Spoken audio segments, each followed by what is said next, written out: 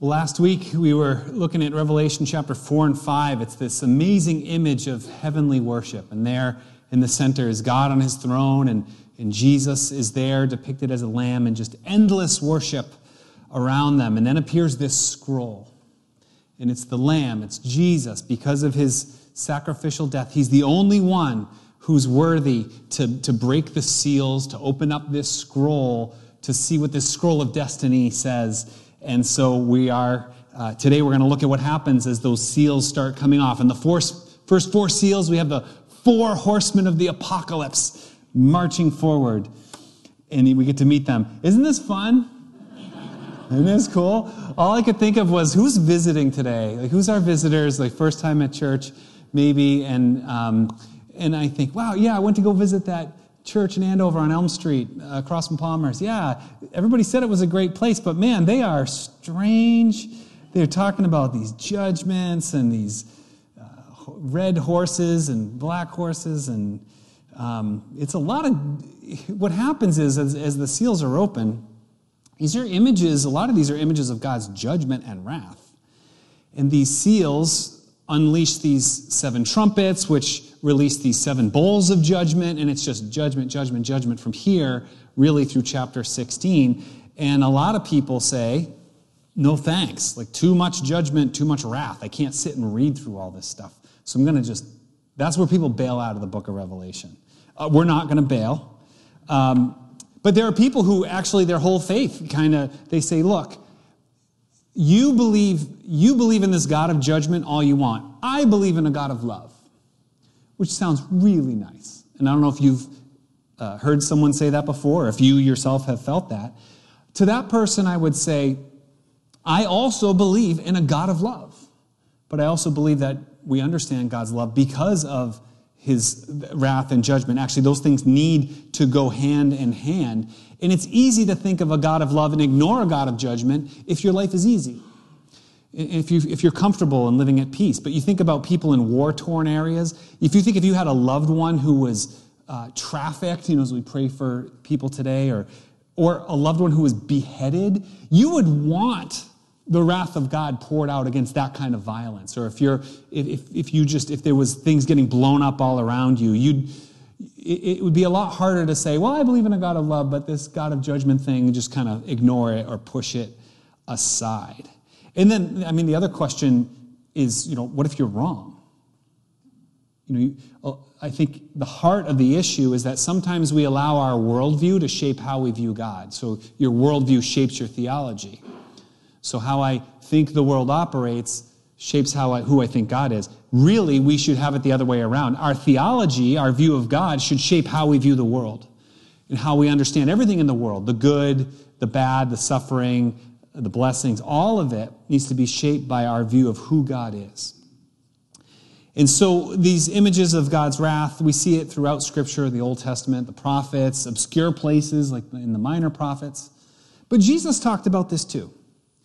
And in fact, Jesus described the same very scene that's being described here with the horses and with the sun being darkened and all these things. Jesus actually spoke of these things in the Gospels, and I'm going to show you that. There's a very parallel passage that I want to look at today to help us understand these images, which are pretty intense, and I will say, and can be difficult in some ways to interpret. But let us pray, and as we pray, we're going to submit ourselves to God, into his word, and let him shape our view of these things. So let's pray. So Father, we all do, myself included, we tend to go our own way. We view you the way ways that are comfortable to us and easy to understand. And yet, Lord, you have revealed all of who you are. And that's the truth. And I pray that in this time we'd be focused on truth. And as you promised, that we can know truth and that truth can set us free to know you, free to live life, free to live life to the fullest even, Lord. So we pray that this morning would be part of that understanding of your truth and your way. So teach us now, Lord. We pray in Jesus' name. Amen. All right, so we have the Lamb. This is Jesus, and he's popping the seals on, these 7 seals on a scroll. getting ready to open this scroll. And as the seals come off, the first 4 seals reveal these 4 horsemen. So the first one is in verse 2. I looked, and there before me was a white horse. Its rider held a bow. He was given a crown, and he rode out as a conqueror bent on conquest. So now, we got a rider on a white horse here. If you're familiar with the book of Revelation, later in chapter 19, we're going to see another rider on a white horse, and it's Jesus. And there's no doubt that it's Jesus. It's very clear that it's Jesus. And people say, well, there's a white rider on a white horse. Maybe this one's Jesus too. I don't think so. Very unlikely. This is not Jesus. This is some kind of rider who's been given a crown. So he's been given permission to ride around and conquer. So whoever it is out there conquering. And he's with these other 3 riders as well. So they kind of look at these 4 together. So the second one is a red horse, verse 4. Another horse came out, a fiery red one. Its rider was given power to take peace from the earth and to make people kill each other. So now this is a horse and a rider that is bringing about or is given permission to ride around, and there's killing, people killing each other, bloodshed, blood red horse here. The third horse is black, verse 5. There before me was a black horse. Its rider was holding a pair of scales in his hand, verse 6. Then I heard what sounded like a voice among the 4 living creatures saying, 2 pounds of wheat for a day's wages, 6 pounds of barley for a day's wages. Do not damage the oil and the wine. The image here is an image of scarcity. Could be from a famine. It could just be whatever's causing the scarcity, a day's wage for 1 serving of wheat, or a day's wage for 3 people's serving of barley. It's this massive inflation and scarcity of resources being sort of in times of scarcity, in times of war, in times of plague. Prices of things can go out of whack. And the last rider is riding a pale horse, verse 8.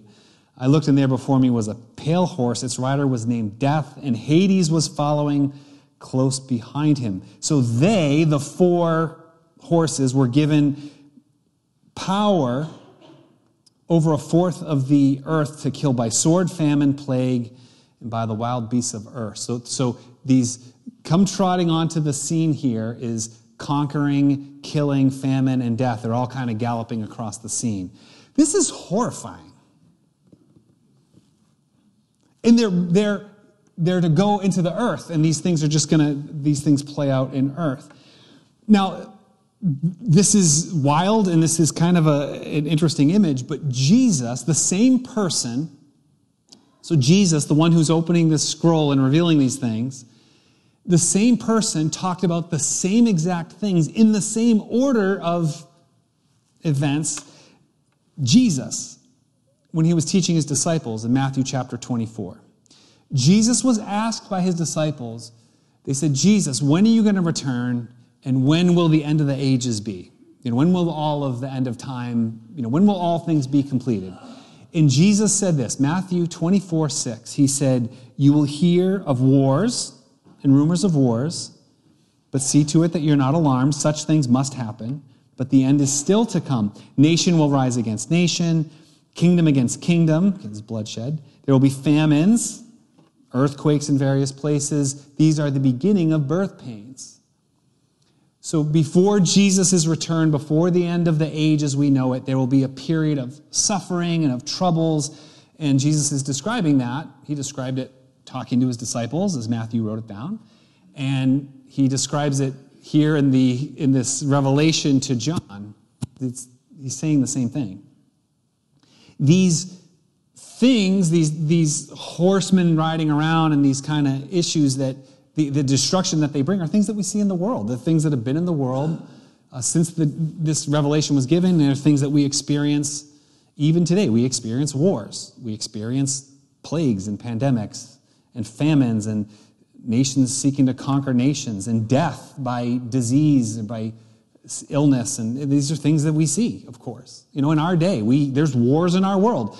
February 2023, this is the 1-year anniversary of the Ukraine war, which is not just over there. It's very much a United States thing, as our nation is funding a lot of this war and providing munitions. And I mean, we are very involved in that as a nation. Our nation has tension with the nation of China, and there's spy balloons and floating over Montana, and I don't even understand this stuff. What is going on? We experience things like scarcity. We don't have a scarcity of wheat and barley, but computer chips and eggs or whatever. We experience sort of inflated pricing and those sort of things. And we say, well, wait a minute. Is this it? Are we in it now?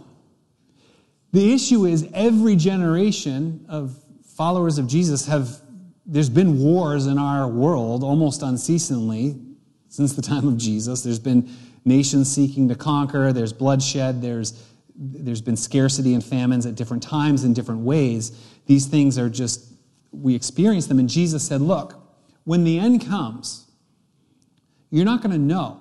Experiencing these things just tells you that the end is coming, but it doesn't give you the day or the hour or a precise timeline or a way to calculate the end.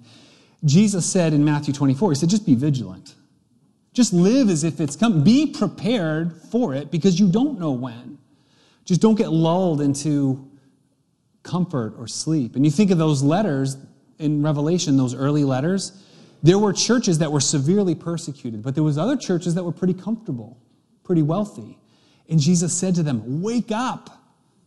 Don't just be lukewarm. You need to be vigilant. You need to be alert because that God is working out his purposes in the world. There is a certain amount of judgment that's coming into the world just because human nature and sin is God just allows it to run its course, and that leads to violence, and it leads to war, and it leads to, in some ways, it leads to famine and some of these other things. So just be vigilant. And so really these four horsemen and what they bring around with them has been going in our world for all of the history of Jesus' church. So that's the first four seals. But then the next two seals that are popped off this scroll, there's two other things. There's a cry of the martyrs, and then there's a response. So we see this in verse 9. So then when he opened the fifth seal, I saw under the altar the souls of those who had been slain because of the word of God and the testimony they had maintained. Verse 10. They called out in a loud voice, how long, sovereign Lord, holy and true, until you judge the inhabitants of the earth and avenge our blood? They're calling out, hey, we died for our faith. And when are we going to be vindicated? When is your judgment going to be final? So this wasn't all just a waste. So they're calling out from beyond the grave. Again, Jesus, the Gospel of Matthew chapter 24, the very same place he's talking about those things, he told his followers, he said, then you'll be handed over to be persecuted and put to death. You'll be hated by all nations because of me. He said there's going to be persecution. You're going to experience it. Some of you are going to die. And here the image is of those who have died to say, Lord, how long do we have to wait until this is all over? And the answer comes in verse 11. How long do you have to wait? Well, each of them was given a white robe. They were told to wait a little longer until the full number of their fellow servants, their brothers and sisters, were killed just as they had been. That in subsequent generations there will be more who will die for their faith, more who will become victim of this broken world. But they're given a robe, and the white robe represents purity, and it represents blessedness. Hey, here's a robe. This reminds you that you're the blessed one. Even though you've died, you are still the blessed one. You are still the one who I call pure, and you need to wait because when the time comes, the end will come and it will all be judged, and the end of the world will come. And then you pop the sixth seal, and there's the end of the world. Verse 12. Here we go. I watched as he opened the sixth seal. There's a great earthquake. The sun turned black like sackcloth and made of goat hair. The whole moon turned blood red. The stars in the sky fell to the earth as figs drop from a fig tree. The heavens receded like a scroll being rolled up, and every mountain and island was removed from its place. Now, again, Gospel of Matthew 24, Jesus said the same thing.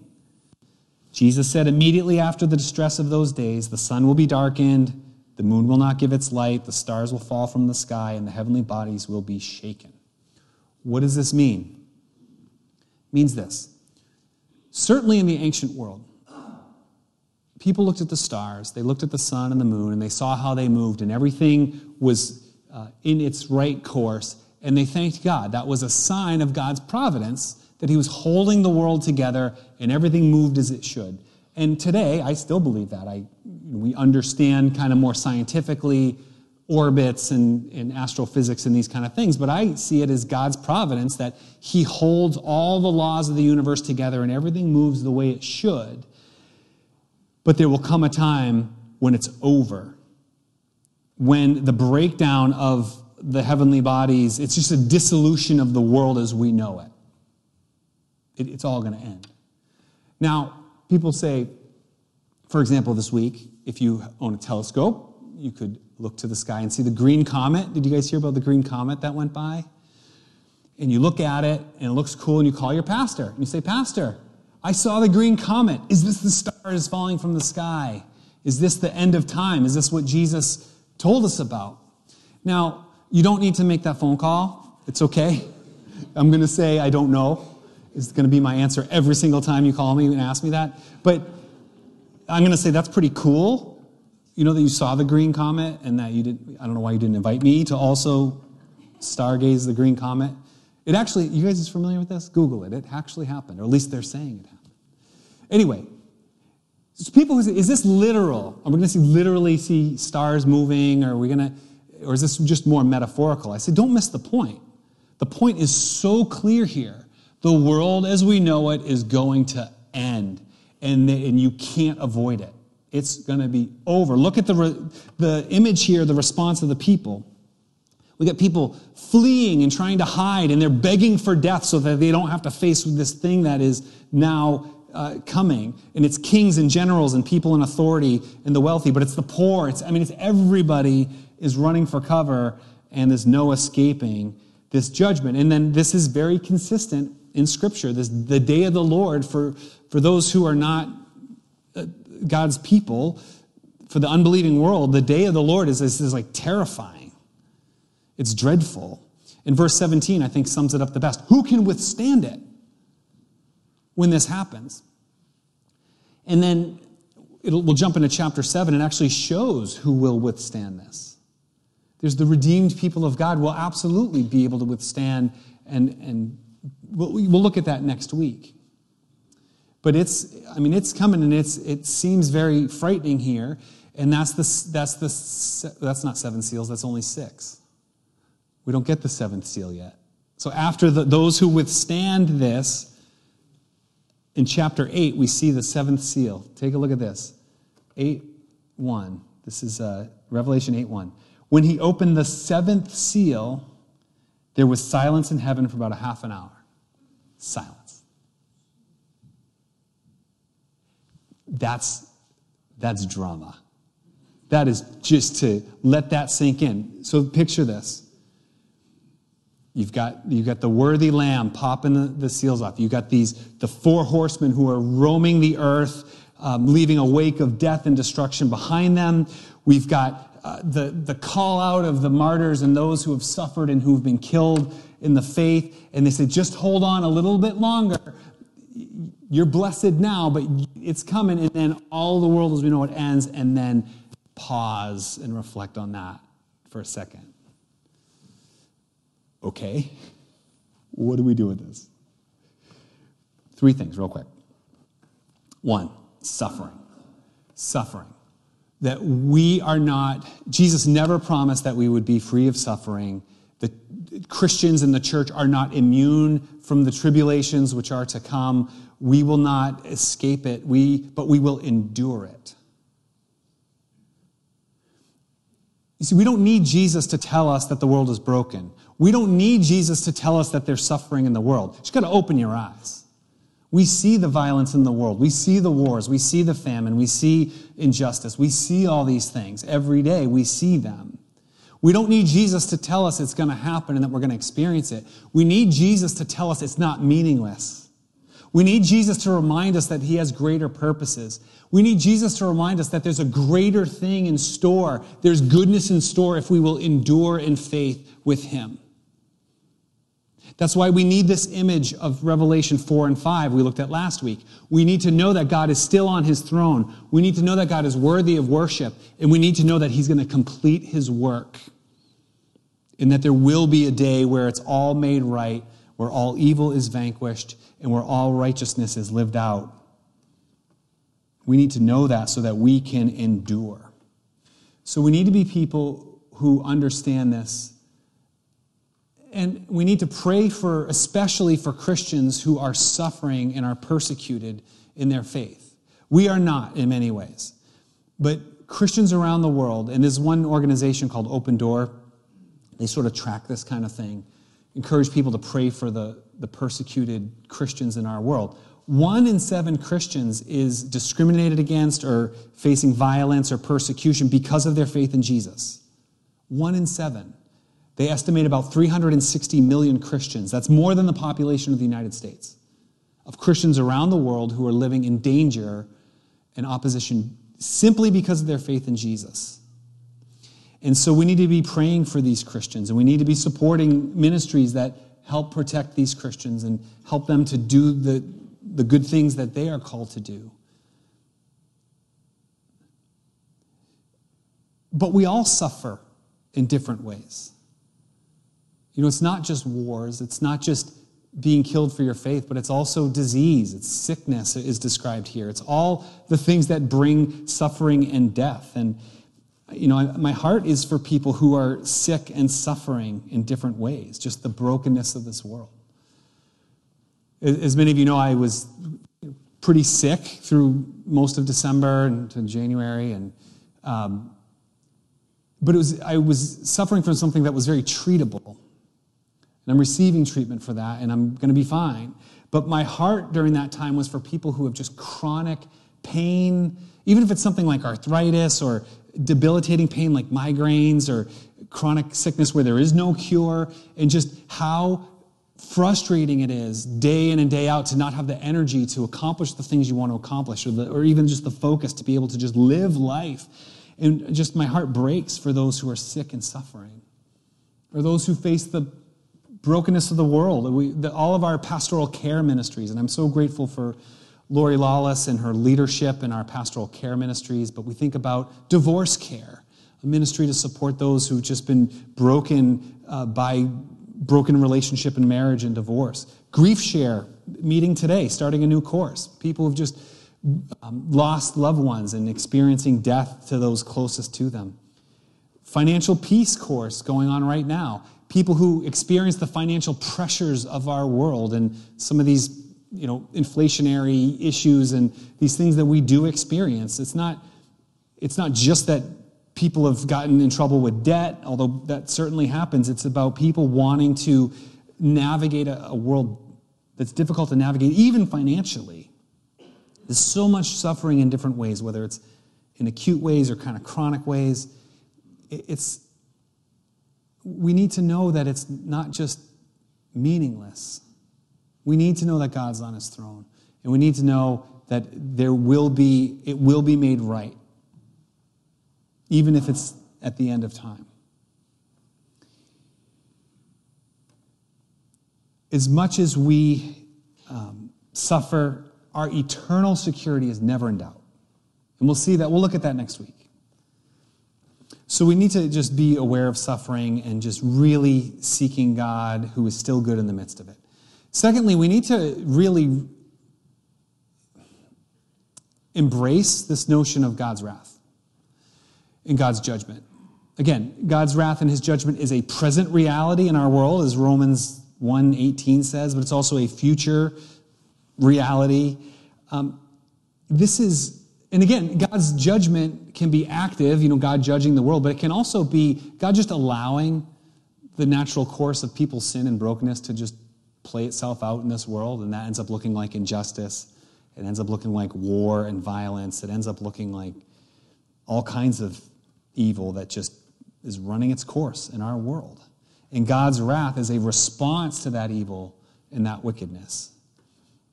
We need that. We can't just ignore it. It's interesting that the wrath of God here in verse 16 is called the wrath of the Lamb.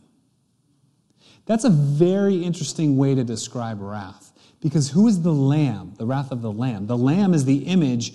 It's a picture of this gentle lamb that looks like it has been slaughtered. It looks like it's been slayed. It's an image of Jesus, what he did on the cross. And when we think about the cross, it's the wrath of God poured out on Jesus for us. That's amazing love. It's an amazing sacrifice that God's love and God's wrath meet on the cross as he goes in our place to take on God's wrath. Every person in this world, this is the problem.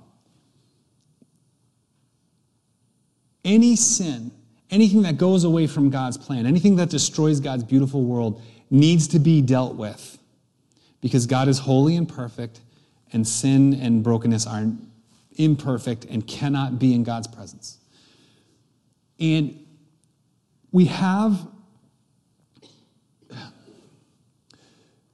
everybody needs to make a choice. Like, how is that going to be dealt with? Am I going to just do my best and see how I stand against God's judgment against the sin in my life? Or do I accept what Jesus did for me? That God's judgment went to him in my place as my substitute. That God can be both fully loving and a God of judgment and a God of wrath. Think about anything that you love tremendously. I think about my children. I love my children. Anything that would harm them or do evil to them, my wrath is against that thing. I will push that thing away from my children, whatever it takes me to do that. And that's how, if sin is an offense against a holy God, his wrath is against it. And yet, God is a God of grace. Look at this. When God is revealing himself, this is a very consistent understanding of God. In Exodus chapter 34, God is revealing himself to Moses. He's passing in front of Moses. And he proclaims, the Lord, the compassionate and gracious God, slow to anger, abounding in love and faithfulness, maintaining love to thousands, forgiving wickedness, rebellion, and sin. Yet he does not leave the guilty unpunished. That's who God is. He's abounding in love and grace. But evil has to be dealt with. Sin has to be punished. Love and wrath, they go hand in hand, and we see that most beautifully on the cross. And we remember what God did to be able to forgive us and to be able to call us his own so that we are secure in him. So we need to understand the wrath of God. We need to understand suffering. And lastly, the timing of this, Matthew chapter 24 is best for this. Revelation 6 here doesn't really talk about the timing. It just says you got to wait a little bit and it's going to happen. I don't have time to go into great detail on this. My personal view is that I think that the world will actually get worse before it gets better, before the end comes, but I do believe the end is coming. I would commend to you a sermon I preached back in June 2021 called What Jesus Doesn't Know. And Jesus said, not even the Son knows the day or the hour, not the angels of heaven, just God the Father knows kind of when this is all going to go down. But what we do know is that we need to be vigilant. What we do know, Matthew 24:13, Jesus said, the one who stands firm to the end will be saved.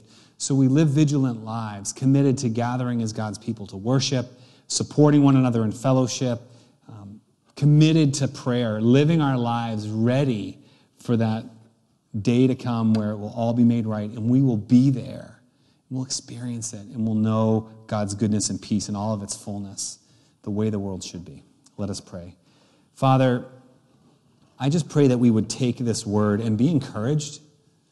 We know our world is chaotic. We know that there's no shortage of evil in this world. Big things like wars and plagues and small ways that we experience the hurt of this world day in and day out. And yet you are on your throne, and yet you are good, and you will complete it. We need to have hope. We need to know that it's not meaningless, and that it's not hopeless at all, Lord. And if anybody has come here this morning with any sense of hopelessness or worthlessness or in any way helplessness, Lord, I pray that you would just reveal yourself, continue to reveal yourself to us as a good and loving God who went all the way to redeem us and save us. Help us to always treasure our status as your children. May we respond always to your love by loving and serving in your name in our world around us. May it be. In Jesus' name, amen.